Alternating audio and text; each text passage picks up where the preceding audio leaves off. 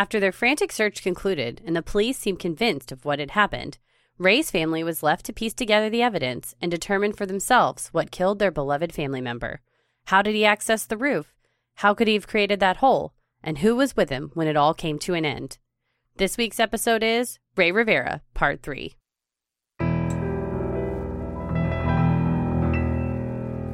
A bump in the night, your heart fills with dread. Probably a murderer who wants you dead. It could be a ghost, a demon, or worse. Perhaps you're the victim of a witch's curse. It's hopeless, you're doomed. You'd call a priest if you could. You'd rather just listen to Sinisterhood.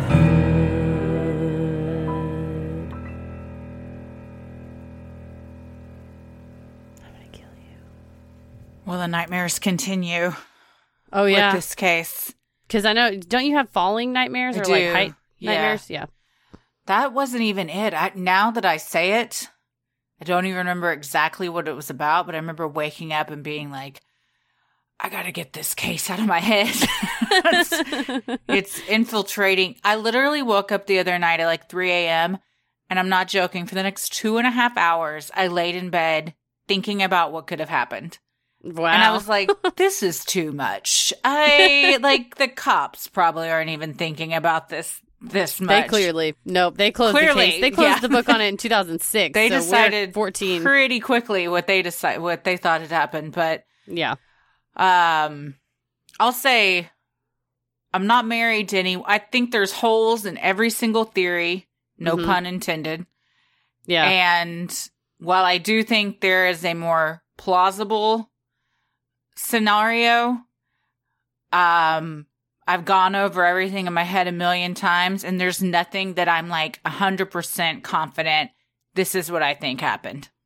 That's kind of the conclusion I came to after I made my theory matrix, that every single one, there's still some hole, like there's still some like gap in the logic and reasoning. Yeah. I have not been having dreams about it, but I just pepper our conversations with it, and Paris will have to stop and be like, is this about Ray Rivera? I was like, yeah, it is. I'll say, you know what I was thinking? Or we'll watch a movie. I'm like, that could have happened. We watched the trailer for the game. We went back on YouTube and found like old trailers of it and stuff. And I was like, that's actually, watching that compared to the case, that some of that theory lines up and makes sense. So I watched the YouTube of the ending of the game the other day, and I was like, damn, this movie holds up. Also, could Michael Douglas be any hotter? He was so sexy in the 90s. So hot. I mean, just the way he talks. Is he still hot? I haven't looked at a picture in a long. I mean, he's married to Catherine Zeta-Jones, who is beyond hot. Yeah, so, he can get it. I mean, clearly he can get it. But the way he, like, in the suits that he always wore in the movies, and he has a very powerful way of talking. Yeah. And you're like, oh, damn. He commands attention.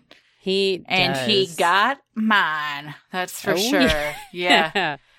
Well, this is part 3, the conclusion of our 3-part series. So if you haven't listened to the first 2, it would behoove you to go back and do so, because there's Make a lot. So much information in this that the theories and stuff that we're going to talk about in this one are going to make way more sense if you are all caught up. So it's piecing it all together. We're trying to. We're going to give you all the internet theories and maybe some of our own. And then you can decide what you think happened. Yeah, we comb through the message board so you don't have to. Oh my gosh. Yeah, you can go on Reddit and then have everyone tear you a new asshole, because clearly you didn't think of every single possible outcome of what you're about to say. You just be like, hey, did anybody else notice this? And someone's like, just so you know, I'm a NASA scientist, and what you're saying is the dumbest thing I've ever heard. You're like, Jesus, man, yeah. I was asking a question. Yeah, it is. It's not for the faint of heart, that's for sure. Hey, you know what? That's why it's anonymous. People get brave when they don't have to say their real name or anything like that. For sure. Well, I'm Christy. I'm Heather. And let's get into it. The discovery of Ray Rivera's body in the room known as the Old Racquetball Club at the Belvedere Hotel left both his family and authorities with more questions than answers. The 40-inch hole in the roof of the building meant he must have crashed through upon either jumping or falling from the much taller roof of the Belvedere.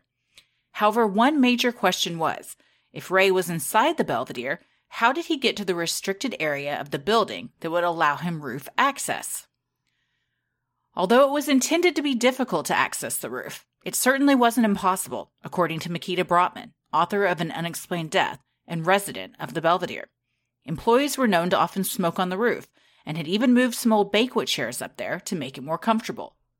I mean, you've worked at a place that there's a restricted area. Like, I worked at Navy Pier, and there were areas that it's like, you cannot get there unless you're a part of the Coast Guard. I'm like, or unless you are a very brave worker after dark. Yeah. Like, we climbed underneath the pier. I mean, there's tons of, like, cubbies and holes and back alley stairwells and stuff where you would think to the general public, or if, say, you found somebody there, found a body there, they would be like, no one would ever have access to that. And it's like, well, if you work at a place, you figure out when the security guard's there, when they're not, how to sneak up there, if it's a great place to bang or to smoke. Also, or both. Smoke while you bang. Time. Yeah. And one after the other. If you've ever smoked, which I did for many years, on your smoke breaks, you want to be as far away from everyone as humanly possible. So if that means going up to the roof of an 118-foot building that has no ledge around it and just sitting up there, like, first of all, I can't even, that makes me sweat just thinking about it. But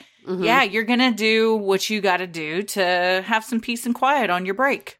Well, and also I dated a guy whose dad was an engineer at one of the extra, ultra tall buildings in Chicago. And for funsies all the time, he would take us up to the roof. I mean, it's a condo building. So in theory, none of the residents knew to get up there or could get up there. But he wasn't even the lead engineer. If he could get up there, I guarantee you 15, 20 other people knew how to get up there. Sure. There's no railing. There's no nothing. That's the kind of stuff that makes me panic.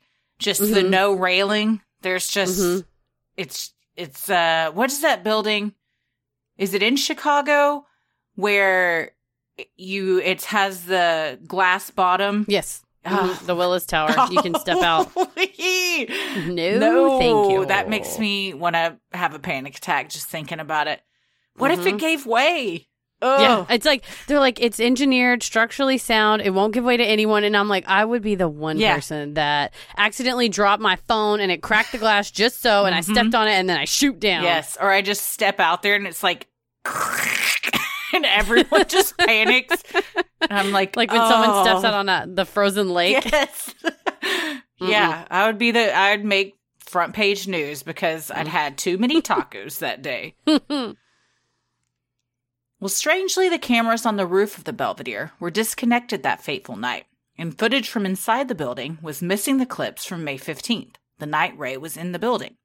Still, surely employees would have seen Ray, either alone or with others, heading up to the rooftop. Not so, says Brotman. She says there are frequent times when the concierge is not present at the front desk. Brotman also mentions in her book the lack of police canvassing or interviewing residents of the building.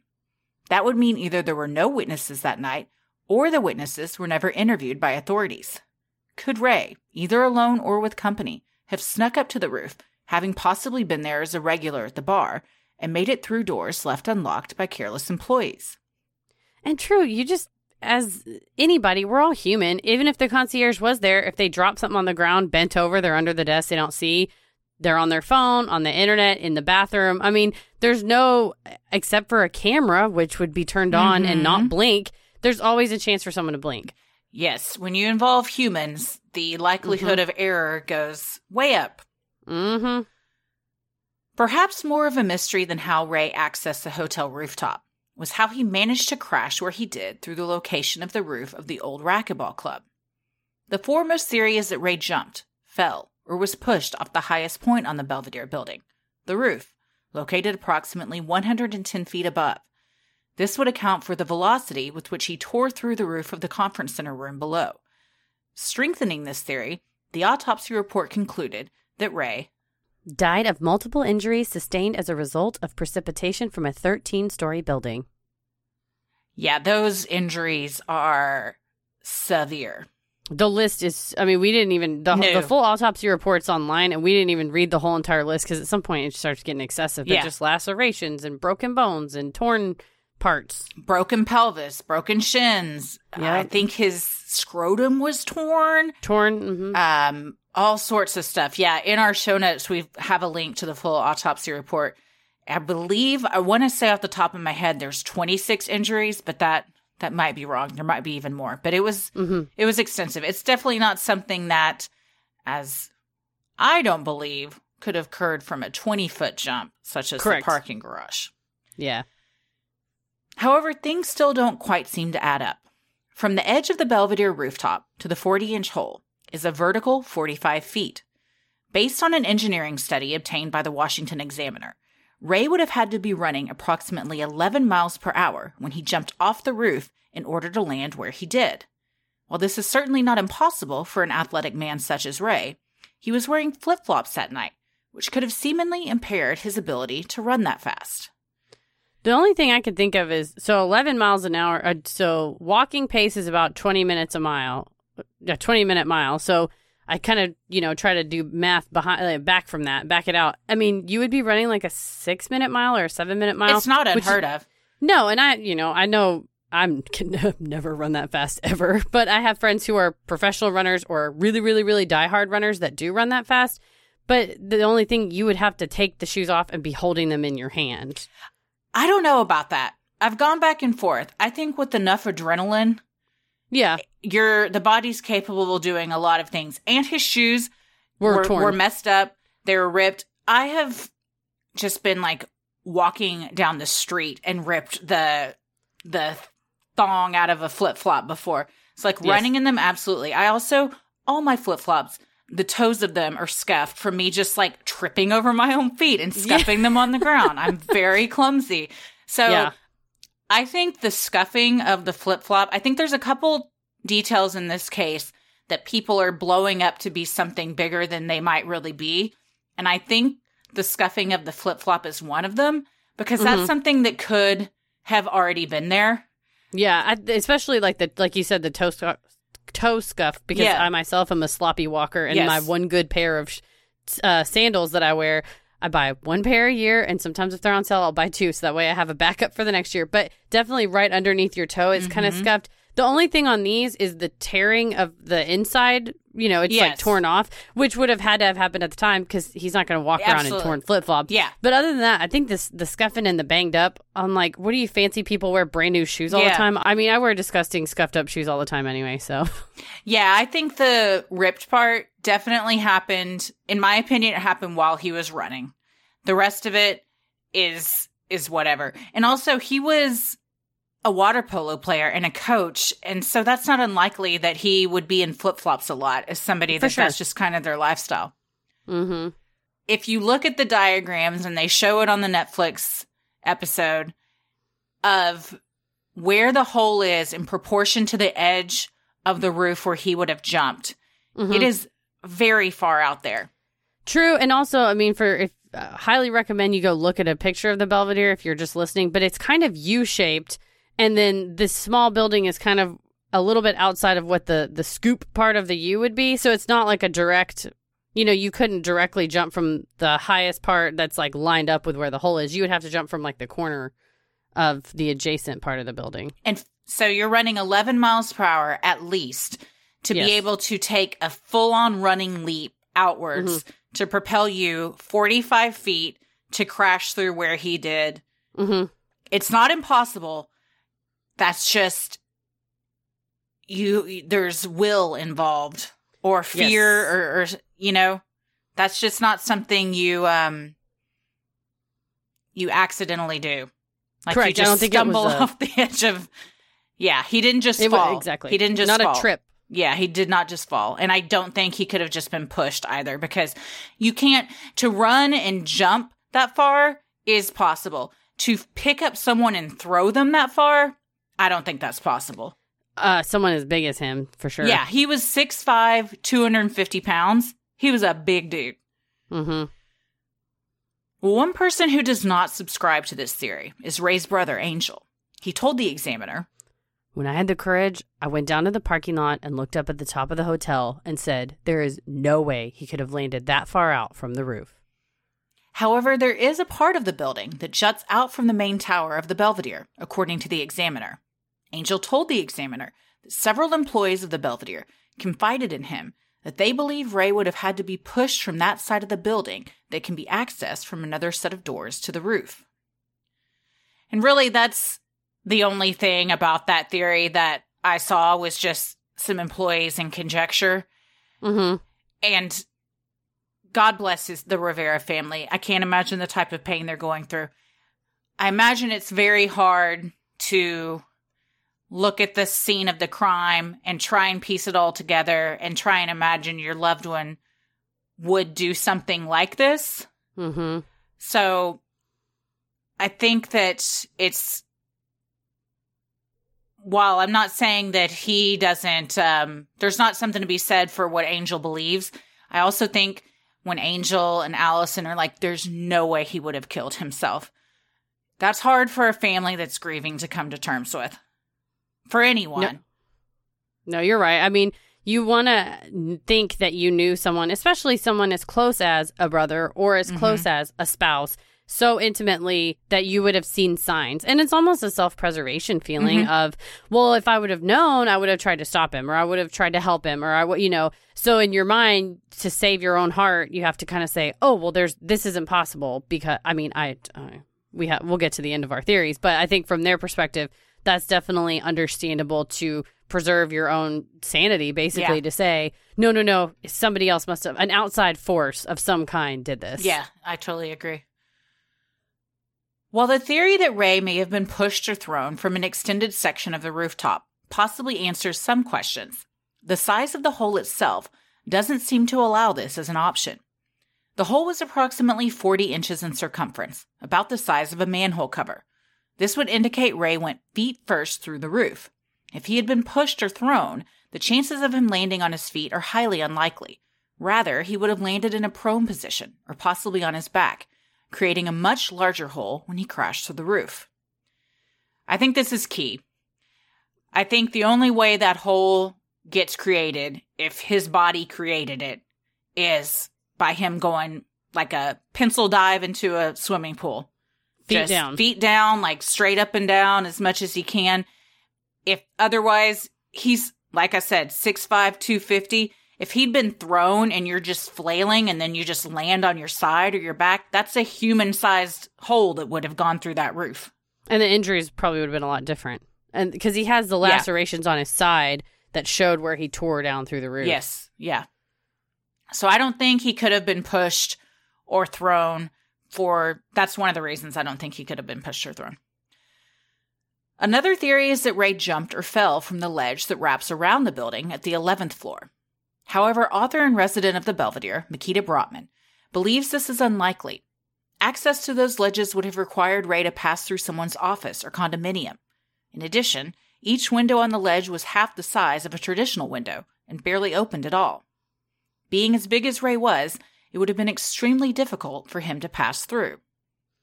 Yeah, especially there is a theory that indicates maybe he was in someone's condo or whatever, but again, it's all conjecture. But those windows are bitty. I mean, you would have to bust the window out. Yeah. Other theories posit that Ray did not jump or fall from the Belvedere itself, but rather from the adjacent parking garage. While this would explain why Ray was never seen in the actual building, the top of the parking garage is only 20 feet above the roof of the conference room.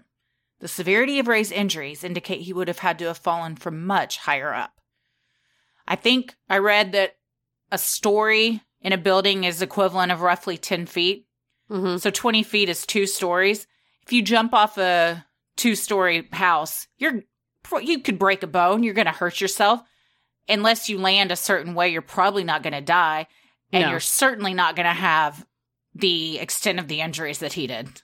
And that's what the medical examiner, for all the argument of whether she did or didn't talk about the shin breakage, but the report says it's a precipitation from a 13-story fall because they can actually, and there's an explanation that I read that medical examiners can actually do the math on bone breakage and lacerations and things like that and say like this had to have been at a force of X, whatever, PSI, and know that that's how the bone was broken, not from a trip and fall. Yeah. There's different grades of the fractures. Medical examiners are man, that's a fascinating job. Just in the math alone and what you were able to tell from just looking at someone's body, it's impressive. And seeing previous bodies and comparing and say, this is a 2-story fall, this is a 12-story fall. It's more like this one. Yeah. Some Redditors have proposed the theory that perhaps Ray was purposely struck by a car in the parking garage. This impact then propelled him the 20 horizontal feet that would have been necessary for his body to land where it did on the roof. While this would account for the broken shins that Allison claims the medical examiner determined were not consistent with the fall, the logistics of this don't quite add up. So the parking garage, the floor of that is 20 feet up from the roof where he landed, horizontally, and 20 feet vertically from the spot, which they also show in the Unsolved Mysteries thing, and we'll post in the show notes too. I just want to give a visual. Visuals help me a lot. When I saw that, I was like, okay, this makes much more sense as to how they're saying this car could have propelled him to where he did. And it's not that far because it's where the coworkers could see, oh, there are his glasses, there's a wallet, there's a phone. So you could, it's not so far that you can't make out normal, ordinary objects. Right. Redditor The Oval Mask determined that a car would have had to have been going 35 miles per hour in order to propel Ray off the parking garage and through the roof. Other users were quick to point out the errors with this theory. Using Google Satellite, user Superbead determined that the parking structure only had 4 car lengths available for a car to accelerate, roughly 36 feet. For an average car to reach 35 miles per hour, hit a person, and then be able to stop before crashing through the 4-foot retainer wall that encompassed the parking garage would be virtually impossible. I mean, Superbead out here doing the Lord's work. There all this math. There are a lot of people on this thread. In the Oval Mask's defense, it's actually that post, I think that Redditor's sister, who's an engineer, did all this math.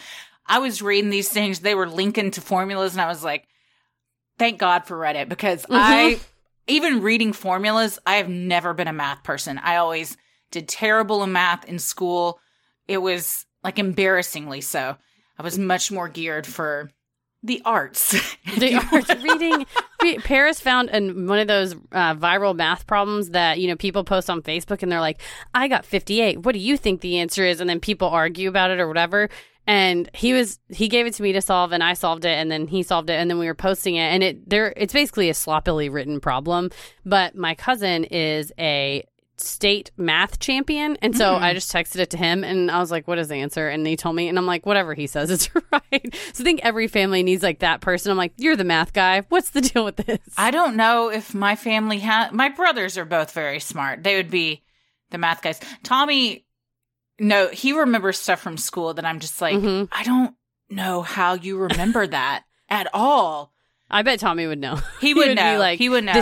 You have to use what's called PEMDAS. Please excuse my dear Aunt Sally. It's the order of operations. You're like, all right. I would have had to Google that. What's the other one? There's another one that's like that too. But now kids learn math different, don't they? Correct. Yeah. It's the Common Core where you add the big numbers together and then the small numbers together. Whatever you just said, I still don't understand it. And that was the simplest way it probably could have been explained. I don't get it. Ella's going to have tutors when she gets to that point. Or I'll be like, it doesn't matter. You're never going to use what? I said, tell her to go on Reddit. Yeah, just go on Reddit. Find you a tutor. I mean, how often when in your life, other than a Facebook post, have you used some formula please don't DM us. I know that people I mean, if you're like a friend of mine is she's a food scientist. I'm sure she uses formulas all the time. Sure. But I'm a lawyer. I don't use that shit. I don't. I'm a podcaster. I would calculate damages for, if there was like someone was going to sue someone, there's a way to like calculate your damages and stuff. And that was the one time, like in law school was the last time I was doing that. I literally only use multiplication and division. Or, adding in addition and subtraction. Like, I can't think of the last time I used a formula, unless it was in Excel or something and it does it for you. Like tips. I do tip math, like when you go to a restaurant. Oh, yeah. Well, that I just take the decimal, move it over one, and double it. Yep. Same. And even That's then, formula. Sometimes if it's like 53, I'm like, what? Oh, shit. It's not an even number. Yeah, it's like 5:30. 5:30. Oh, so it'd be 10:60, but then I'm like, I'll just round it up to 11. Yeah, I'm like, my lack of math skills is your benefit, server. Thank you That's for true. your help. Yeah. Do you tip 20%? Yes, in COVID, I've been doing the $2 bump, so I'll just do 20% and then just add $2. $2. That's nice. Well, it also would have been nearly impossible for Ray's body to have cleared the low wall of the parking structure to make it on the roof. In most cases, when a person is hit by a car, the lower body is thrown forward and the upper body is thrown relative to the car. Their head then hits the hood or windshield before they fall to the ground, according to the website of Leppendorf and Silverstein, personal injury attorneys that specialize in car accidents. Also, according to Heather McKinney, who was hit by her mother's Dodge Caravan in a Red Lobster parking lot in Mesquite in the late 1990s. Was Nancy driving it? Oh, yeah. Was said, this intentional? For sure. She goes, get out from in front of the car. I'm going to hit you. And I was like mocking her, and she hit me with the car. And so I rolled up onto the hood. What? She hit you that hard? I mean, I didn't like go flying. I was able to land back on my feet. So she bumped me. Oh, I said it sounds bad to say your mom. It sounds bad to say your mom hit you with a car. She bumped me to teach me a lesson. My dad was bumped you pissed. hard enough to where you flew up on the car. I rolled onto I've the rear-ended people less hard than that. You know, like in the NBA, though, when someone gets bumped and they flop on the ground to be or dramatic? Like soccer to get Correct. a card? Yes, I was doing that to get sympathy for my dad, who was looking on horrified at the whole incident. Okay, so she probably barely made contact and you just flew up on the car to make her feel bad?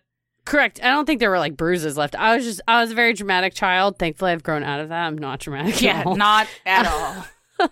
But I did kind of purposefully flop up. But it does, when it hits your legs, it like knocks your feet out from under you, and your body, because of physics, we're using physics. Your body wants to stay where it was. So then if the car's moving, your head stays where it is, and then it comes in contact with the windshield, which then, engrosses on where your head was. The other option I learned from Leppendorf and Silverstein is if it's a large car, like a van or an 18-wheeler, typically you just get mowed down. Yeah, just Austin Powers style. Yes, yeah. Well, there also would have been video cameras in the parking garage, making any involved car easily recognized, provided the cameras were actually working that night. Even then, the absence of blood in the parking garage and on the conference room roof does not support this theory. That's true. I think there would have been some kind of skid from that. Yes, I think there would have been. If you're going 35 miles per hour, you hit someone and then you slam on the brakes to stop, there's going to be tire marks. There's going to be skids. Somebody's going to hear that. That's going to be a loud-ass noise. Also, there's going to be blood. Mm-hmm. There's not just in the parking garage, but splattered like over the roof and stuff from where he flew. And I've never hit a person, but I imagine it damages your car quite bad. So then if you're driving around the city with a crunched up car with blood all over it, then that's probably a kind of a red flag. So this theory, if the ledge was not around the parking garage, this theory would make more sense to me. But in order for someone to be able to just play that just right to where they hit him and he flies up over this, doesn't hit like the ceiling of the parking garage or just slams into the wall or something, seems like there would have to be a lot of factors involved for that to work. Also, why? That's my question with a lot of these things is I'm like, that's so overcomplicated if you want to kill someone. And that I also think with this one, like, if you imagine the roof of the racquetball club as like a piece of saran wrap and his trajectory angle of his body, like with a pencil, the way that the hole through it is like straight down. They described it straight down like a bullet hole is what Michael Bayer said. Mm-hmm. And if it came from this angle, it would be from a sideways, angle that wouldn't necessarily be the same shape. Yeah, again, just like with being pushed or thrown, if you're hit by a car, you're just flying in the air. I imagine you're not going to have very much control over your body to be able to land how you would want to land. So it's not going to go through that hole the way it did. Plus, it's such a short distance, so you maybe wouldn't even react. Yeah. Well, there are speculations that Ray didn't come from the Belvedere at all. Instead, he may have been dropped from above by a helicopter. Investigative journalist Stephen Janis told Unsolved Mysteries. I know it sounds crazy, but this is the kind of case that makes you look at more strange theories. You got no real evidence. Given the hole and given that no one saw him enter the building, he had to come from somewhere else. This is a big theory on Reddit. We've had several listeners and Patreons email us, and sometimes the timestamps are at like 3 a.m. and they're like, you guys, I just had a breakthrough. What if he was dropped from a helicopter? Has anyone else thought of this? And I'm like, a lot of people have. It's a very interesting theory, and possibly would make sense if it weren't for the things we're about to discuss. Yeah, that's what we've gotten tons of Instagram comments and stuff. They're like, you haven't talked about the helicopter. I'm like, we will. We'll get there. Without witnesses at the Belvedere to place Ray there that night, including 2 bartenders who knew Ray as a regular and didn't see him, there is a possibility that Ray was never in the building at all on May 15th. Gary Shivers, the former employee of the Belvedere who let officers into the conference room and discovered Ray's body, said that a helicopter is the only possible thing I could think of. Brotman, who lived in the Belvedere at the time and heard a crash, presumed to be Ray falling through the conference center roof on the night of his death, does not recall hearing a helicopter nearby. Though Shivers said that they would frequently hear helicopters a few blocks over, the sounds of a low, hovering helicopter would have been noticeable on a quiet weeknight like the night Ray disappeared. Angel Rivera said that they even obtained flight records from that night, and there is no record of any aircraft in that area at that time. 2 things. Flight records, you really only file if you're flying instrument flight records. If you're flying visual flight rules, then you don't have to file anything. Or if you just don't give a shit and don't think you're going to get caught, then you wouldn't file anything. Like if you own your own private helicopter? I mean, maybe. The only problem is that sometimes, and I would have to look at a map, but like Dallas, I know, has certain areas that are restricted airspace because, for instance, George Bush lives there, or that's where Southwest flies its jets or whatever through to get to Love Field. So I imagine Baltimore, since it's got proximity to DC and there's probably important people abound, I bet there's probably like Alpha Bravo airspace. But I mean, if you're going to take off really quick with a helicopter, lift up, drop somebody, and go land again, I mean, it's possible that you would do that without getting in trouble by the authorities. However, Makita Brotman makes a ton of points that it was like dead quiet that night. Yeah. And that's how she heard the crash, because she said it just came out of nowhere. We live in East Dallas. First of all, how do we get our houses on an Alpha Bravo list? Because, Jesus, if no helicopter ever flew over again, that's too early, too soon. I looked it up because we've had more jets fly over recently since I moved in. There's been an influx Are you of on jets. a list? No, it's the opposite. I think they don't give a shit about us. And so once the Wright Amendment was lifted, and then they have now increased traffic at Love Field, and they have to take this flight path over us. I was like, I did not sign up to be in the goddamn airspace. And it's so loud. But we hear helicopters all the time, and they are not hovering 15 feet out from the window from where we live. They're up in the sky going around, and they are so loud. Your next door blows up when it happens. So if a helicopter was hovering close enough to drop him where they needed to drop him, you could have looked out a window and seen it right there. You absolutely would have heard it. It probably would have been rattling your windows. I mean, you probably would have called the police on, it was Saturday night. We, every other week or so, we set up the projector in the backyard and just watch a movie or watch like what we were going to watch inside. And there was a helicopter hovering in your direction, but not quite as far as your house. But it would have been at least a half a mile from my house. It was so fucking loud. Yeah. It was so loud. And so if you're in a high-rise building and they would have gone right there, I mean, it just, Makita Brotman would have heard it, and other people in the building would have heard it. Detective Byer also discounted this theory, citing airspace issues and the fact that someone would have heard the chopper. On the Unsolved Mysteries episode, Mystery on the Rooftop, Byer made another good point that negates this theory.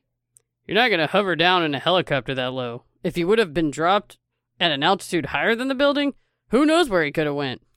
Byer goes on to say, if you already have a man in a helicopter and you want to dispose of the body, the harbor is a 30-second ride down. Why drop the body through a hotel roof?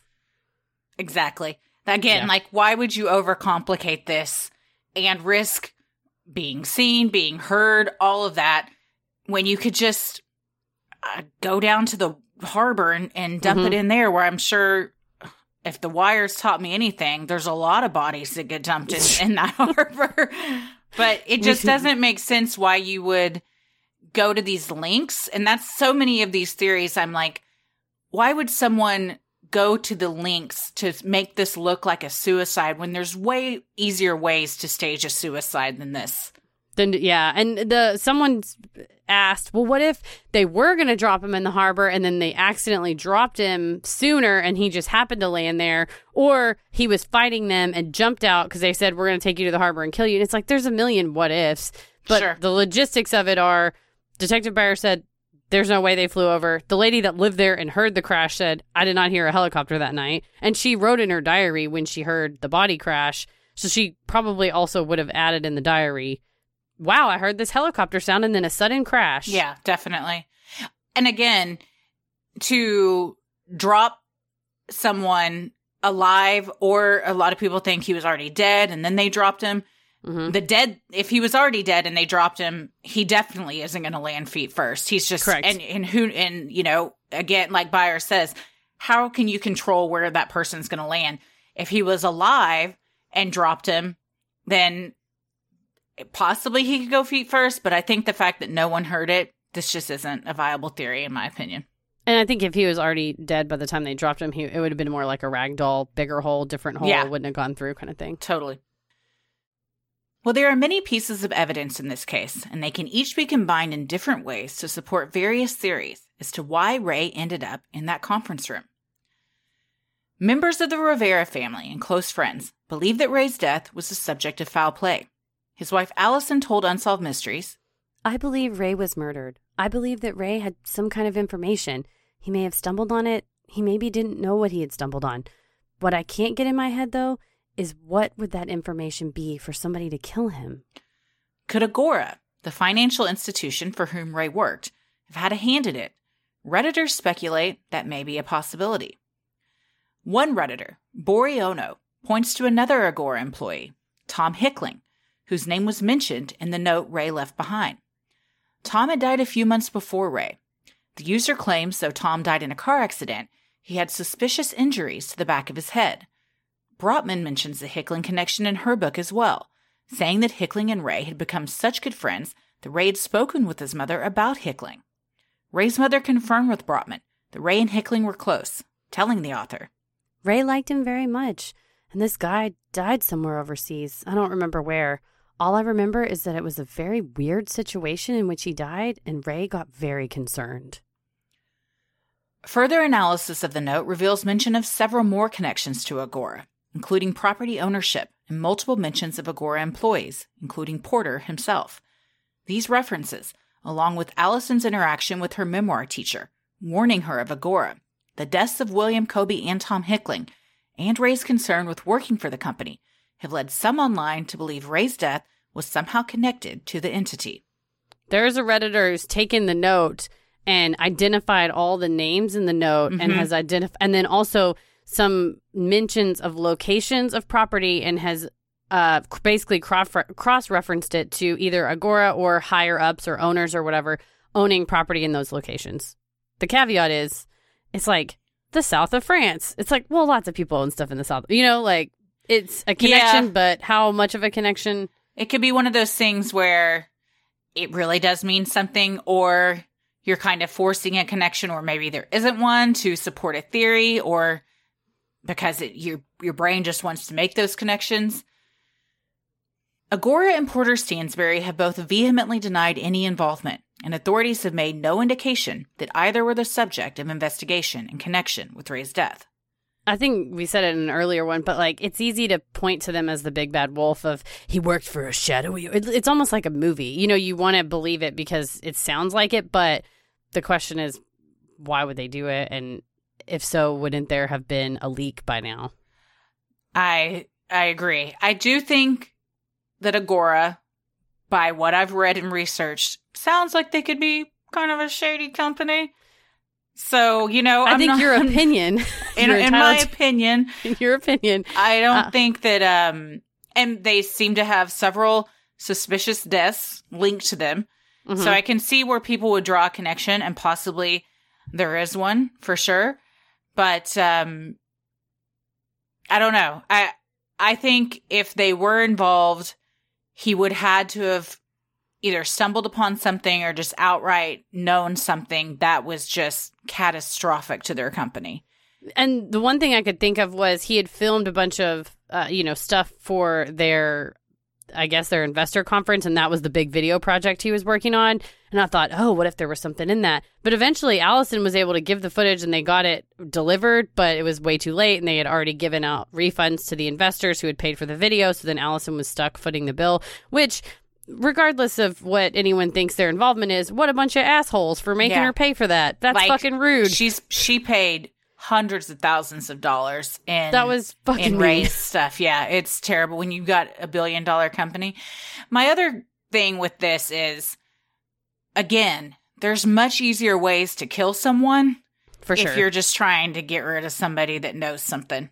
Why tell them to meet you on the roof of the Belvedere Hotel and then, I don't know, pull a gun on them, causing them to run and jump off? Even in that case, I don't think someone that's scared of heights or just thinking in their rational mind would be like, there's a gun pointing at me.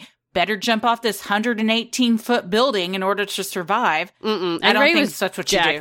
Yeah, he was big and jacked. If somebody smaller or shorter than him pulled a gun on him, he would be able to take him, I think. Yeah. I would rather get shot and try to survive that than fall 118 stories or 118 feet. 1,000%. You're not surviving a 118-foot fall. There's a better chance you're going to survive a bullet wound, for sure. I think so. And we've seen enough movies that if you want to hire a hitman or, go and kill somebody, make it look like a heart attack while they're sleeping. Make it look like, run him off the road and be like, he was killed in a random hit and run. There was, if you have unlimited resources, why wouldn't you just take him out with a hitman, which you can get on the internet? And if the two alleged attempted break-ins to his house that week were possibly people from the company trying to get him to kill him, if that's, and again, this is just a theory, they clearly were like, okay, we're going to take the easy route here and just kill him in his home or something. But then it's like, well, that didn't work. Time for plan Z, the most complicated way to kill someone of all. Like, it just doesn't seem like that would be the next solution. It's not the next logical step. I just think it would be a gross point blank, like they're going to send someone in to drop liquid in his mouth or shoot him with a silencer gun out a window or something, Gross Point Blank, such a good movie. God, I love that movie so much. That might be my favorite John Cusack movie. Identity and Gross Point Blank. Mine is High Fidelity and Gross Point Blank. They're like High Fidelity's neck and neck. up there too. Yeah. Neck and neck. God, I love him so much. Yeah, he's great. Oh, maybe he listens. Please, if you please. I think if he did, he probably stopped a long time ago when he was like, I feel like Heather may be stalking me. he's like, I feel kind of gross about this. Well, Ray's brother Angel believes that his brother was killed for money. He has speculated that a disgruntled investor who used some advice from Ray's newsletter lost money and took Ray's life in revenge. Could the phone call have been an angry former investor asking Ray to meet him somewhere to settle their score? Again, the phone call came from the Agora switchboard, meaning the call came from within the company. Perhaps the investor contacted the company in order to get to Ray, or even showed up at the office. This is, again, I'm like, why, if that's the case, why would it be like, meet me on the roof of the Belvedere? I just don't know how anyone would have gotten him to that roof. Mm-hmm. And if it's like, he was forced up at gunpoint by a bunch of goons, and it's like, well, then somebody would have seen him. It wasn't like it was an abandoned building, and they took him to the top of an abandoned grain silo. It's a fully functional condominium building with bars that outsiders go to that's open to the public. So it's not unheard of for there to be people in the elevator. That they would notice that. Yeah, you'd think. I mean, but if he got to that roof and no one says that they did notice him. So someone having a gun to your back or you just going up there solo, somehow he went undetected. Mm-hmm. The more people that are involved, you would think the more likely it is that would be noticeable. I don't know. Again, it just seems like this is you're overcomplicating things. Well, and you have, all the theories, you're like, okay, I need motive, I need evidence, and then I need accessibility, and, this has motive. There's not really any evidence, though. And aside from the fact that Ray felt guilty about his bad stock tips, that he didn't really know what he was doing. But I don't think that, for 6 weeks before he died, he was getting emails from pissed off investor at AOL.com saying, I'm going to kill you. I'm going to, there was not any indication that some pissed off person was following him. Mm-hmm. This series still doesn't explain the mysterious note found taped to Ray's computer. But the letter could have been wholly unrelated and only found as a coincidence. As for Ray's brother, he believes the clues to learning what happened to his brother are located in the building where his body was found. Telling the Washington Examiner, the note is simply a red herring. So if it's a red herring, did someone place it there?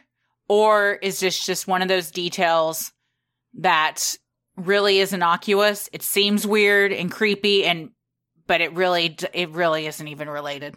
Yeah, what if he wrote that note as a screenplay treatment, which I don't think it was, but say he did and was, embarrassed of it or whatever and didn't want Allison to find it. And then, even if he didn't fall in this, pass away in this manner, but say he was in a car accident and the family said, no, there was no way this happened. We found this note. And it's well, is it related? Just because you happen to find a note that they wrote. One of our Patreons made a good point and said, this was during the time when stuff like The Secret and all that kind of chaos magic was real big. Oh. And maybe he was writing down things he wanted to manifest, and you keep it close to your workspace, as a way of projecting that energy. And I thought that was really interesting because so many of the things were again, we talked about the last episode, maybe just things that like 1 or 2 word things that would trigger your brain to think of something. But one of them, I keep getting hung up on the Invisalign because it's just it was so out of place and so personal. But maybe that's something I want to be able to quit having to use my Invisalign, or I need to be better about using it. As someone who's used Invisalign, you got to leave those things in for 22 hours a day. Yikes. I want to be better about it or whatever. So I thought that was interesting. Someone else said, a lot of people have actually speculated that they were passwords. Oh, okay. Clues for different passwords. I don't know. That would be a ton of passwords. Perhaps some of the things on there were. It could have been an amalgamation of a lot of things. I think that makes sense. The Secret, it's like a typed out vision board. Yeah, kind of. Yeah, and I mean, some of the stuff reads like he was going to say it to people. Other things read like they're just reminders of a to-do list or something almost. So it could have been just these are all things that I'm thinking about. What's weird is that it wouldn't just be kept on your computer where you can go and edit it and update as needed, but that it's printed out, which is pretty finite. There weren't any mark-throughs or anything that he'd edited stuff. And then it's folded up real tiny and put in a plastic bag and taped to the back of your laptop. Yeah, that's where it would be. If it was a vision board, I would think it would be in front of, somewhere where you could see it, or, an inspiration list. It would be somewhere where you could reference it. However, he was admittedly very into secret societies, which that kind of is under the same vein of The Secret and chaos magic and maybe just willing things to happen. True. So, maybe he wanted to join so bad that he thought, well, let me go ahead and write my speech. Yeah. Or what I would say in a speech, or things I would want to mention if I got in. Trying to manifest it. Maybe so. Could have also just been a manic episode. Going through something. Mm-hmm. Redditor Golden R16180 puts forth a cohesive theory that Ray's death was a result of a Freemason initiation gone wrong. This theory posits that the note Ray wrote was actually his initiation speech, with Porter serving as his sponsor, given that his name was repeatedly mentioned. The attached blank check from his company, Seba Productions, was meant to pay his initiation fee. During the call to Porter on the Sunday before his death, Ray said he had figured it all out. Was it the initiation ritual that he would be facing in the coming days? Perhaps, but Porter has said he had no idea what Ray meant by this statement. In the weeks leading up to his disappearance, Ray was uncharacteristically paranoid, according to his wife. But could the tripped alarms at the house have been nothing more than teasing by his future secret society brothers, testing his loyalty and increasing the fear as part of his initiation? While it's a possibility, there are certainly still holes in this theory. Allison said the terrified look in her husband's eyes when the alarms went off literally made her sick. If Ray had been trying to get accepted into a secret society, surely he would have known these scare tactics were all in good fun. However, his reactions seemed to be more in line with someone that feared for the safety of himself and his family. Unless he agreed to this and then he said, don't mess with my house, don't mess with my wife. And they're like, we'll mess with whoever we want. And that's why he wanted to follow her at the track and had the bat and was really worried. Like, oh, I've agreed and signed up for something and I didn't know it would go this far. This is a theory that, to me, is maybe the most exciting. But like you said, the other one is like a movie, like being dropped from a helicopter. This, to me, is like something you would see in a movie. It just seems like the most complicated of all. I think this one makes the most sense. I think it makes the most sense if you're wanting to write a screenplay about what could have happened to him. I have some edits though. I don't wholesale buy this one, but my theory is based upon this. It has similar elements. I'm also one of those people that thinks most things are the simplest answer is usually the right one. Like very just what you think happened probably did. Well, and not just what I think happened, just... But I mean, what is the least frills? What's the most likely scenario is how I usually look at things. Certain Freemason rituals are said to be performed at iconic buildings. Could the secret society have encouraged or even forced Ray to face his biggest fear, heights, on top of the Belvedere? If so, did Ray react negatively? Perhaps blindfolded, Ray ran or jumped from the roof. There was also a chair found on the roof. Was Ray dragged to the edge, scuffing his flip-flops in the process, then ended up falling off the roof? This seems unlikely, as a fall from a chair would not have had the force to propel him 45 vertical feet to land where the hole was located. Falling out of a chair would also make it highly improbable for Ray to have landed feet first. Was Ray perhaps encouraged to jump to prove his loyalty to the society, and mistakenly believed the pool below, now filled with concrete, was still functional and would provide a safe place for him to fall? Once Ray went over the edge, rather than call the authorities to report the incident, did the participants spring into action to cover their tracks? If so, this would have included deleting the security camera footage from the remainder of the building, paying off or threatening any witnesses, and placing Ray's belongings down beside the hole on the conference center roof. Some believe the Freemasons have strong ties to law enforcement. Did the secret society use its connections to pressure police into calling it all a suicide? When Detective Beyer, who is not a member of the Freemasons, went poking around for more information, was he reassigned by someone higher up? Again, while anything is certainly possible, this theory is one of the more complicated ones, with so many people having to be involved to make this work, from multiple Belvedere employees to dirty cops. It seems like the probability is high for someone to have come clean by now. Yeah, I think someone would have talked by now if this was the case. Like if they worked there and they stumbled upon like 4 guys walking off the roof going, nobody, run. Yeah, or if they did this and then they had to go and get someone to get all the video footage so they could pull it and pay off a bunch of people. Like this happened in 2006. I think by now, especially with the Netflix thing coming out, somebody would have talked. And then you've got to convince a bunch of cops who, I'm not saying there aren't bad cops, but I would hope they'd be a little more ethical. Someone did message us leaning the other way. Someone from Baltimore messaged us and said the Baltimore police force is incredibly corrupt. She said that they constantly have allegations of corruption, and then actually like they're charged with like hiding evidence, misleading the public. So I mean, is it a vast conspiracy? Is it incompetence? Is it, I mean, there's but again, how would you, because you said in the one before this of a disgruntled investor getting him up to the roof, how would a bunch of people in a secret society get him up to the roof without someone having seen that? Yeah, that's a good, that would be the question of, you know, were they waiting for hours? I mean, that seems crazy that they, you know, went up at 8 a.m. when no one was there or something, you know. Again, that's when you get into the, well, what if this happened? What if he was in a helicopter? What if the helicopter flew really high? You know, so start getting too much what-ifery. And I think that, again, my sticking point with this is no one in their rational mind is going to willingly jump off of that building unless they want to kill themselves. Mm-hmm. Or we're confused or under some kind of not clear thinking. That's what I'm saying in their rational mind. If you're having a psychotic break, you're on drugs, something like that, that's different. But even if they said, like, prove your loyalty to us and jump off, I can't imagine with him having just got married, being in a loving relationship with his wife, having just planned a trip to New Mexico, they want to start a family, that he'd be like, all right.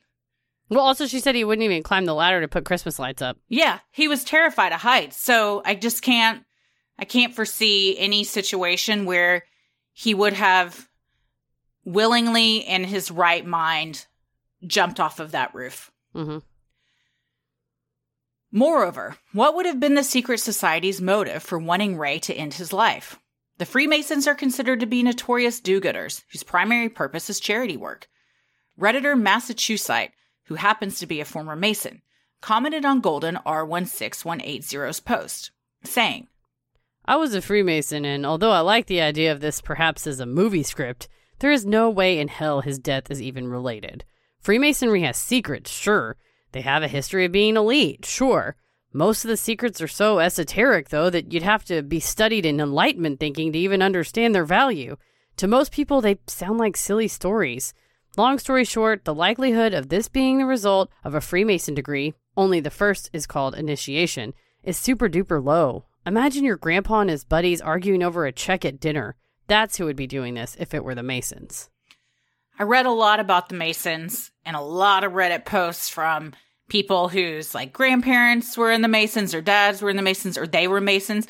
And while they're considered a secret society, and I guess if you're in a secret society, you're not going to say that it's not a secret society, but by all accounts, it's the most non-secret secret society there is. I mean, there's a book called Freemasons for Dummies. You can look up online all of the rituals they have. People said, my brother was in the Freemasons and he would send me videos of their rituals and their meetings and stuff. Like, it's not super secret.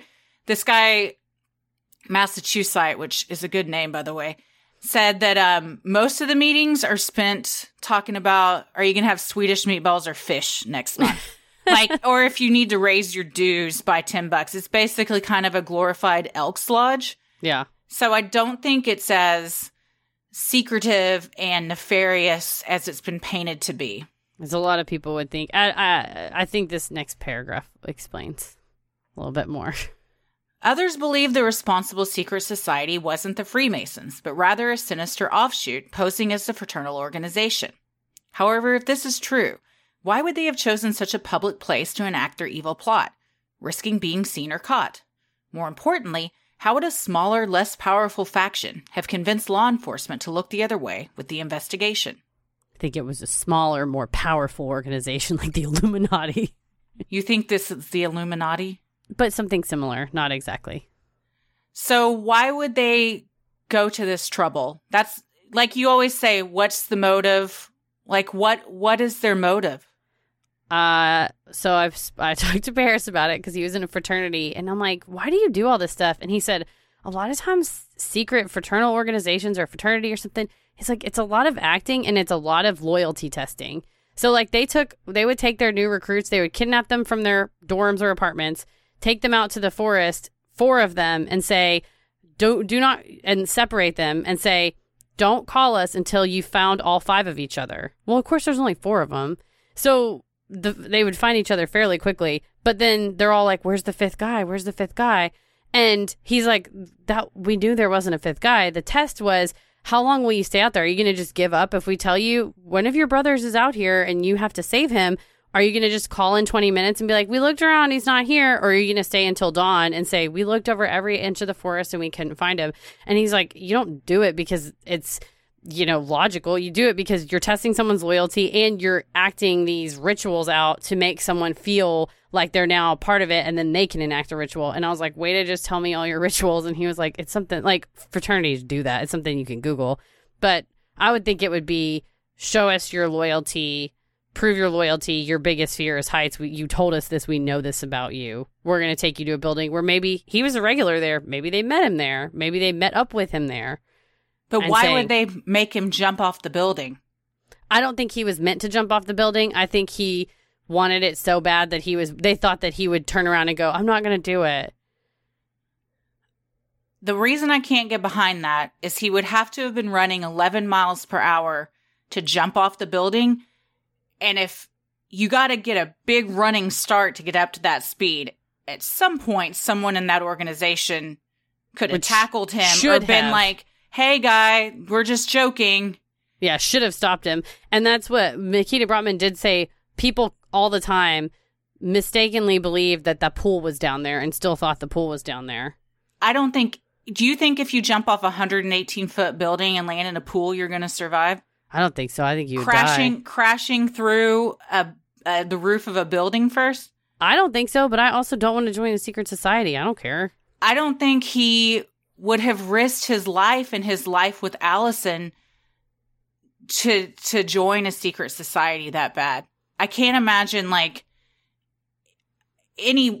no matter how bad you wanted to join a secret society, would you be like, all right, I guess I'm going to kill myself and jump off this and leave everybody I love behind and hope that I survive, but I probably am not going to.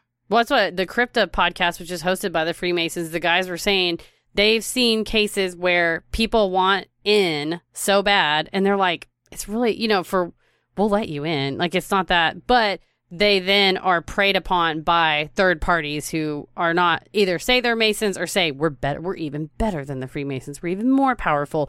And it would almost speak to a mental health issue where you either become so obsessed or so you believe that they're powerful, and if you don't do it, they're going to hurt you.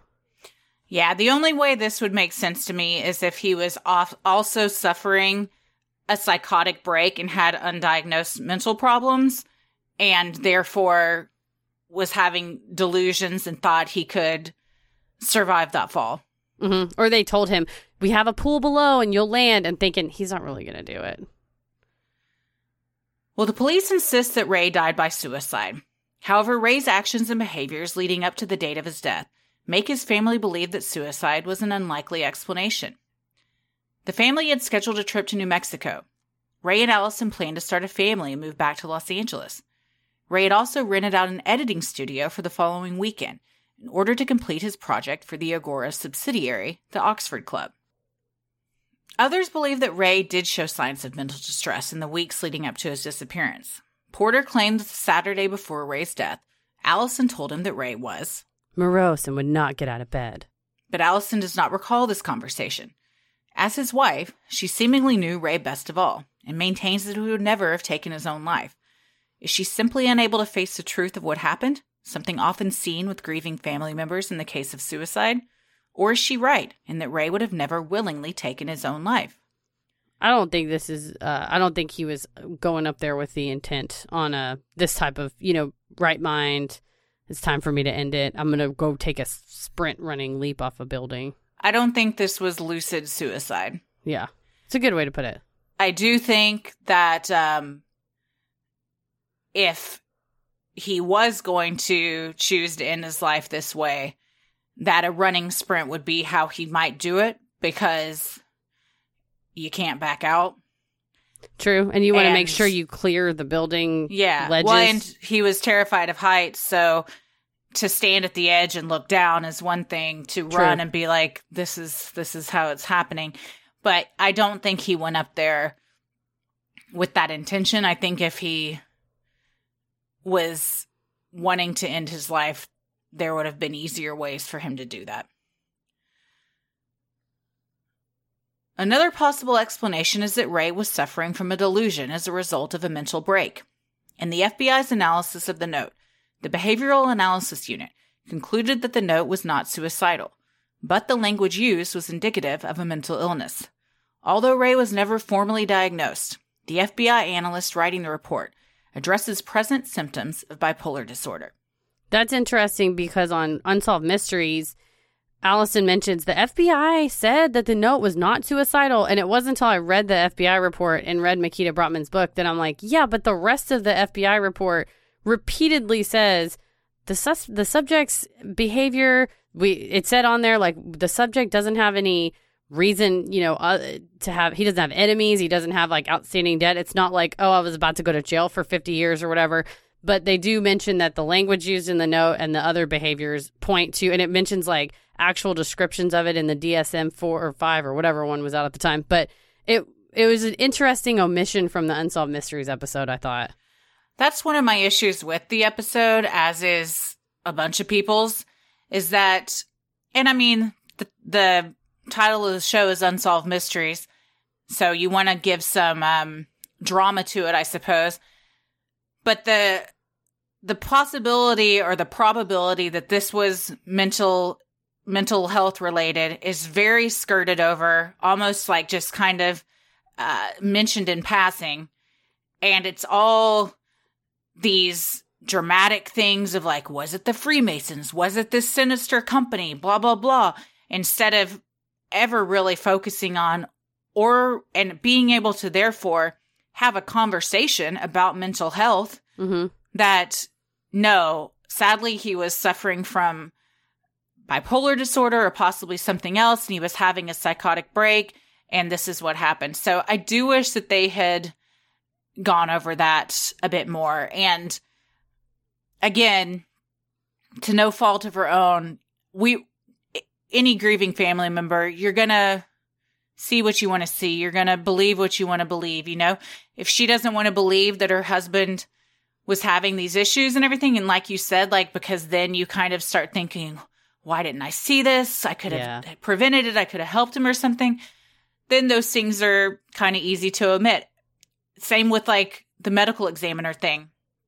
From what I've read, all it is Allison saying the medical examiner told me the shins were not consistent. There hasn't been really anything. The medical examiner hasn't come out and spoken on it or anything like that. And they said they make it a point not to speak on cases. They're like, I wrote my report. It's what I think is in the report.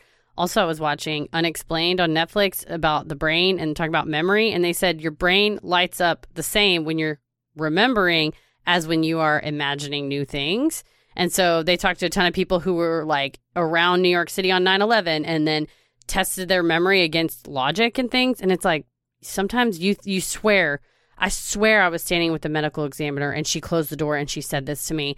But honestly, it's not lying at all, because you put somebody on a lie detector test, they're like, no, this happened, I swear. But it's something that you maybe created as a coping mechanism or something like that. Yeah.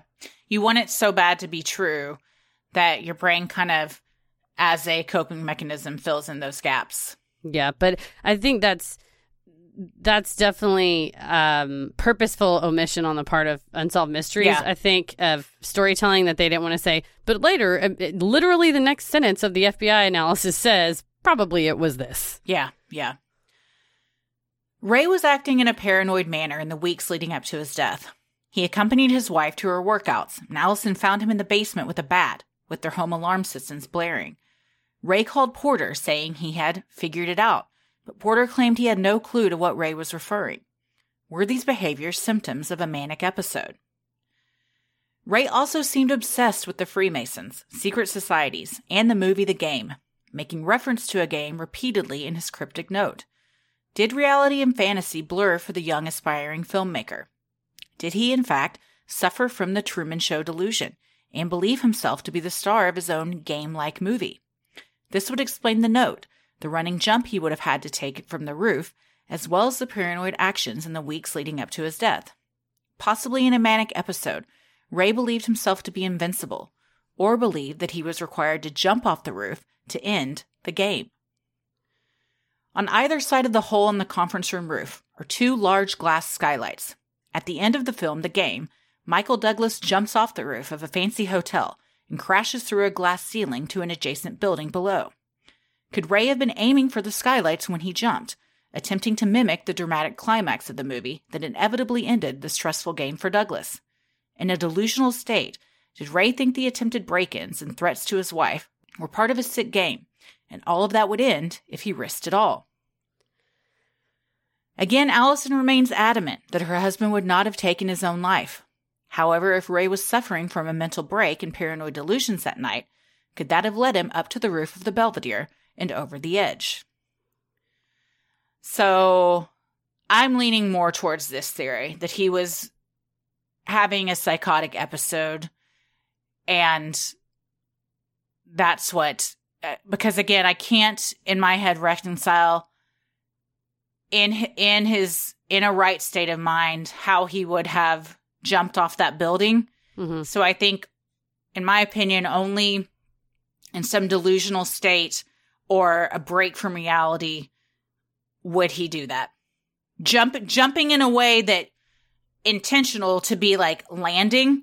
I think maybe he was trying to land in one of those glass skylights or something, and just, didn't land there or whatever. But he was jumping in a way where, like, perhaps the pool is below. I'm going to crash through. Maybe I'll survive it. I'm a polo player, a water polo player and everything. So that's the only way I can reconcile that he would, as someone terrified of heights, would have gone up there and then done something like this. And I think there has to be some element of it given the FBI's analysis of the note. I don't think that you can cherry pick their analysis. I don't think you can say, well, it wasn't a suicide note. They said so. And they also said in the next line that it was the suffering of some type of delusion. So yeah, I think I think I lean more towards he was obsessive and like so obsessed with wanting to join, and maybe did have thought that would solve his problems, or maybe, there wasn't anybody else up on the roof, and in his mind it was, like you said, all part of a game or all part of an initiation, quote unquote, that there was no society to be initiated into because it didn't exist. Yeah. When they said he met with the Freemason, and the Freemason goes, yeah, these are normal questions. See you later, buddy. And he may be like, if he is delusional, say, yes, I will see you later on the top of the Belvedere. Today's the day. And who knows if someone calling from Agora said, hey, the check's in the mail. Mm-hmm. And then he goes, oh, that's it. They're telling me to come to the Belvedere because the check's in the mail. Today's the day. Or, again, I think the call, even though Terry Dunn Muir says she thinks the call is the key to this, and someone coming forward that made that call or knows about it is going to unlock this case, that's very well could be true. I also think it might be something kind of like just a detail that's getting like, if he was suffering from a manic episode, it wasn't that really big of a deal, the call, and he made it into a big deal. So it sounds, because his reaction made it. But yeah, it could have been like, hey, where are you? We need you down here for this video shoot. You were supposed to be here 20 minutes ago. Or, hey, we want to call and check on the status of the videos. Do you think they're going to be done by next Monday? Yeah. Oh, shit. Yeah. Yeah. I think I could see the Freemasons being involved in his mind. I don't think the Freemasons or a secret society were actually involved. I do think that perhaps he thought he was involved in something that he really wasn't, and it was all in his mind, and that there was some sort of a game going on as an initiation process because he was suffering from mental illness, and that's what led him up there. And he did think, this will all end, or I'm going to get in if it's like the end of the game. If I prove myself. Yeah. Or, I mean, it really is. If you watch the end of the game. Yeah. It is very similar to that. And he references the movie, The Game, in the note. He makes a ton of references of, this was a great game we played. Congratulations to everyone on the game. Mm-hmm. So, the fact, when you look at that roof and you see that there are two large glass skylights pretty close on either side to where he landed. Yep. I think something could be said for that. I think that he may have thought he was being inducted into some sort of secret society, and no one else was on that roof. It was all happening in his head, sadly. It's kind of him. That's what I think. I think there was somebody involved, because that's why the footage was cut from the security cameras.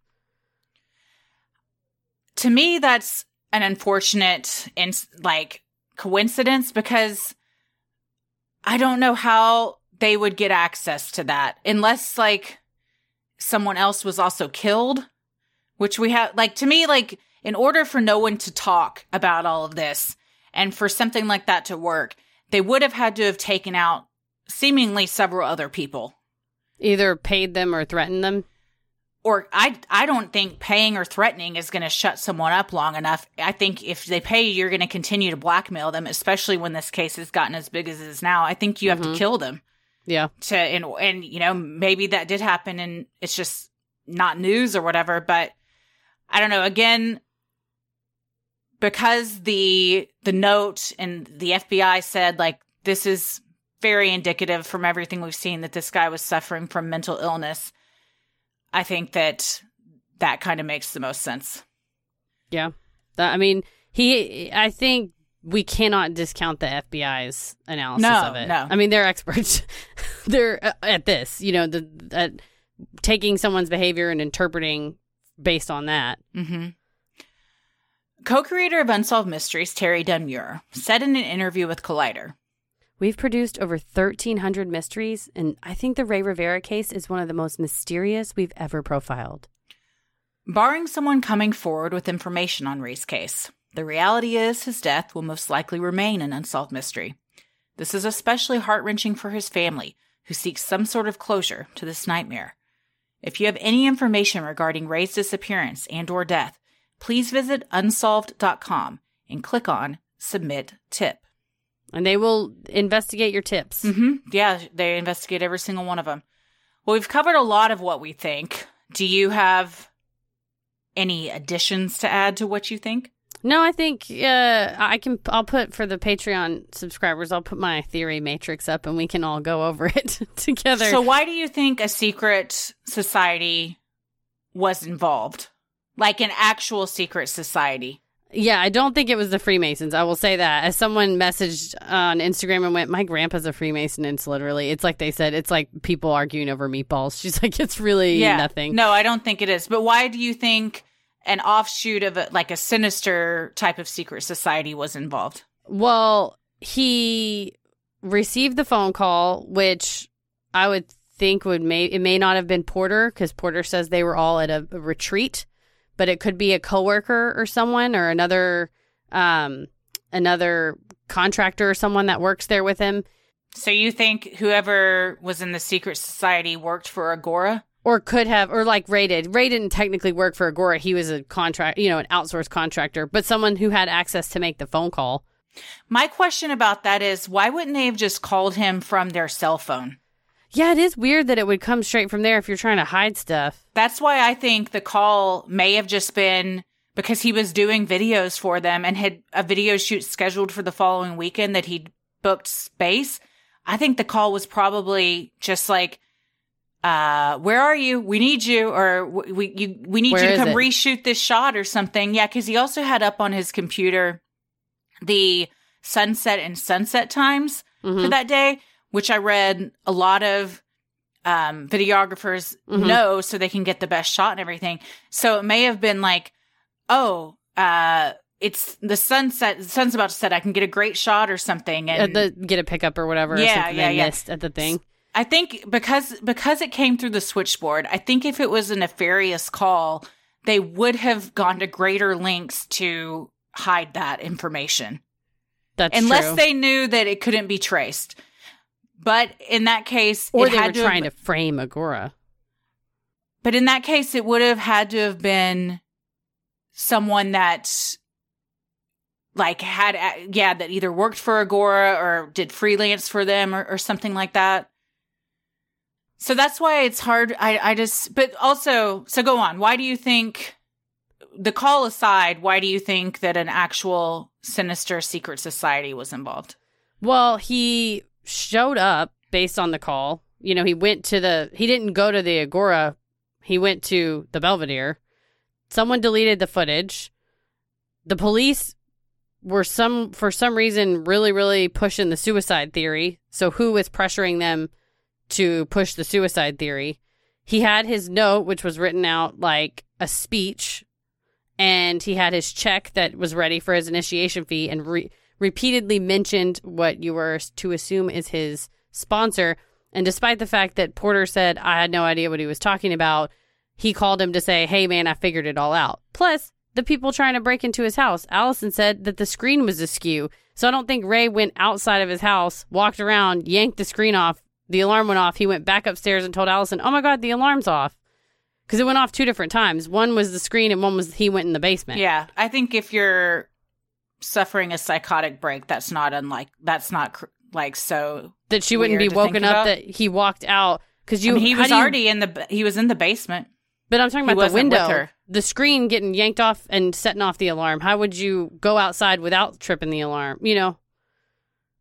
Go outside without I guess maybe the alarm? Unless he tripped it when he left, yanked off the screen and ran back inside and upstairs. But I thought she said we were in bed and the alarm started going off. From what I read, she ran downstairs and he was already down there. It was with the 2 bat nights, in though. the basement. Yeah. I don't know. It just... So, do you think he was in his right state of mind? And you're also saying Porter was involved. Well, not in the initiation gone wrong, but possibly in the if he was his sponsor. But I think the theory that does take the most boxes is that he made it all up.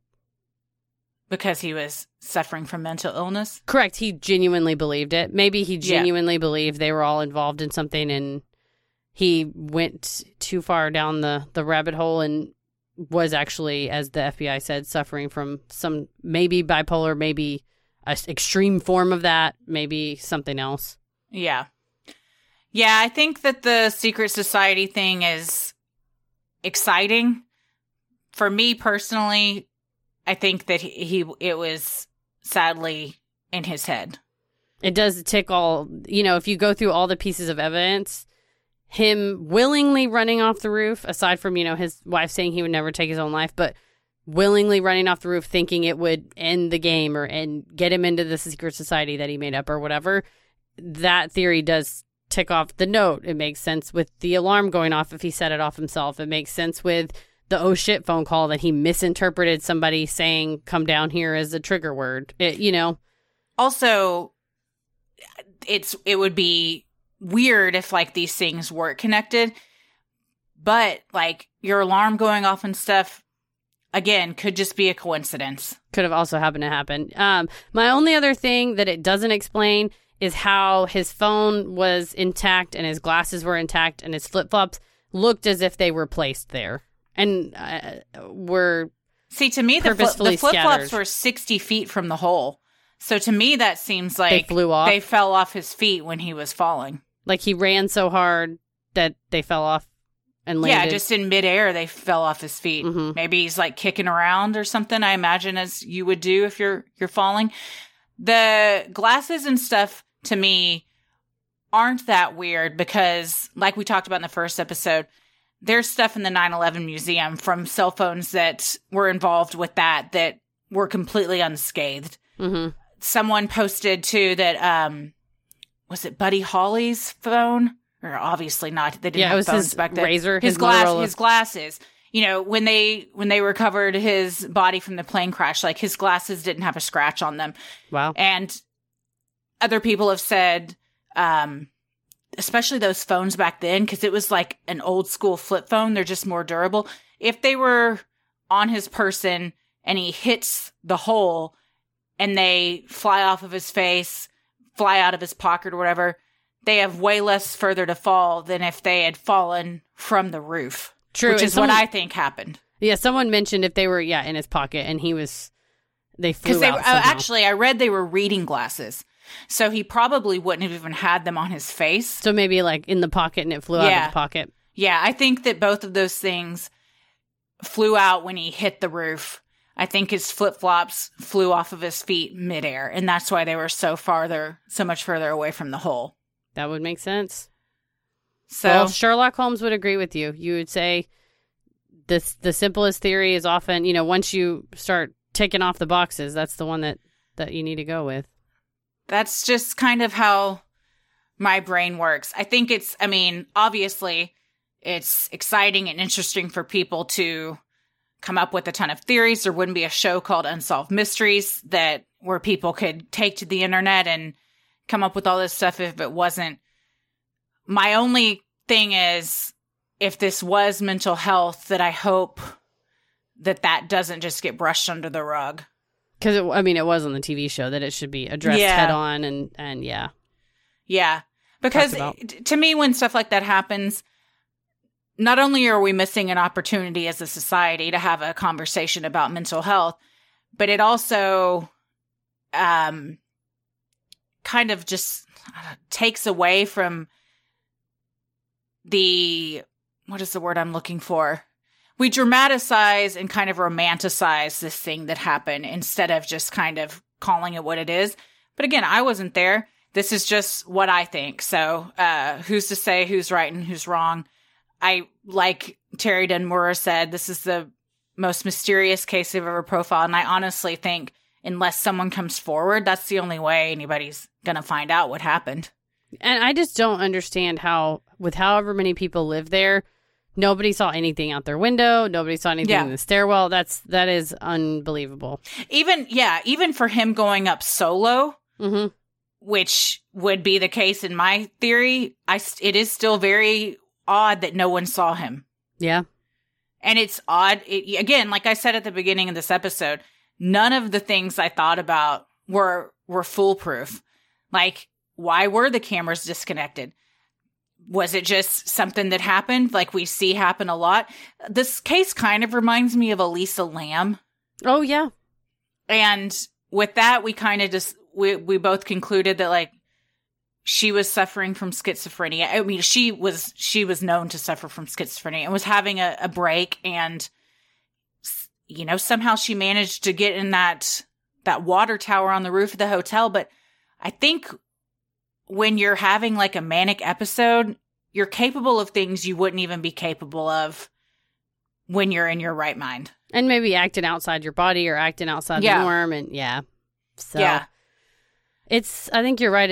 You do miss out, discounting the mental health aspect of it. You miss out on the opportunity for a discussion, and also for other cases, like you said, Elisa Lam, or just any other cases that may happen in the future, or someone who says, man, my husband's been acting really paranoid recently, or my wife's been acting, extra tripping the alarm or going outside. Maybe I shouldn't. Yeah, I guess don't second guess your spouses, but try to find out what's wrong and discuss it with them and say, have a conversation. Yeah, why are you so worried? Oh my God, a secret society. Honey, you're never going to believe this.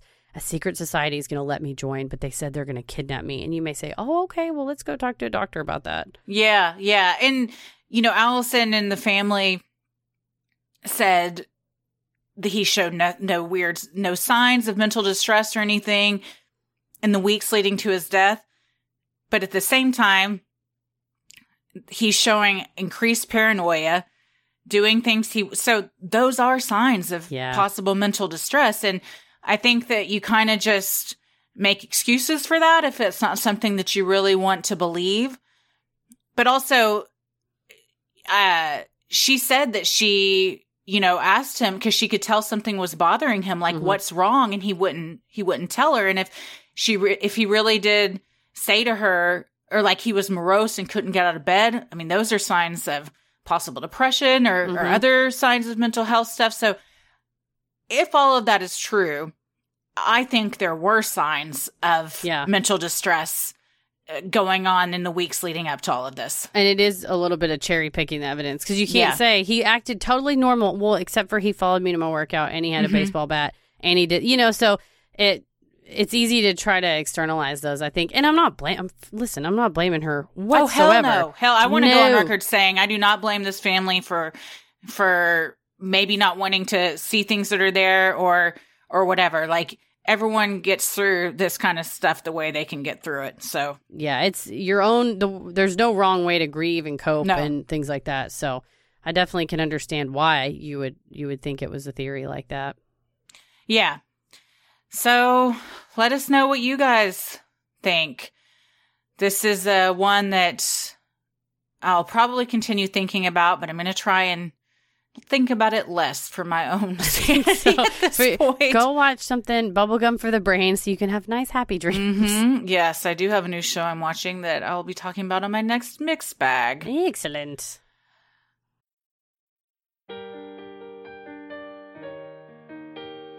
We love providing Sinisterhood to you at no cost, so if you like what you hear, consider supporting the show by donating to our Patreon. We are a small operation, creating the show for you by researching, writing, recording, and producing it ourselves. Any amount is sincerely appreciated and helps offset the costs of making and hosting the show.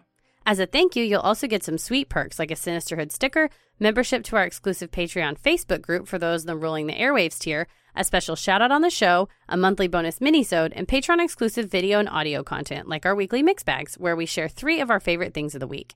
For more details on specific member tiers, visit Sinisterhood.com and click on Patreon in the top right corner to join today. And make sure you stick around after our sign-offs to hear your shout-out. So many of you have been tagging us in pictures of you sporting your sweet Sinisterhood merch. Keep those pictures coming. And if you want some cool Sinisterhood swag like t-shirts, mugs, totes, and even clothes for your kiddos, visit Sinisterhood.com and click on Shop in the top right corner. The best thing you can do to help us grow is like, review, and subscribe on Apple Podcasts or wherever you listen to your podcast. And please tell a friend who you think would like us to check us out. It means so much to us and really helps small podcasts like us get more exposure. You can follow us on Instagram and Twitter at SinisterhoodPod and like us on Facebook at Sinisterhood. Christy? I am on Twitter at Christy or GTFO and on Instagram at Christy M. Wallace. Heather? I am on Instagram at Heather vs. the World and on Twitter at MCK vs. the World. As always, the devil rules the airwaves. Keep it creepy. Hey everybody, thank you so much for supporting the show on Patreon. Here are your special Patreon shoutouts. Terry Engel, Phil and Shauna Bailey, Sarah, Sarah Dyer, Robin Carter, Miranda Hansen, Sarah with an H this time, James Perea, Amy Ostrow, Samantha, Sherry Cummins, Holly Hurlmeyer, Maya Gira, and Mindy Tolbert. Thank you guys so much for supporting the show, especially during these trying times. We really couldn't do this without you, and we sincerely appreciate it. Stay safe, stay healthy, and keep it creepy. Sinisterhood.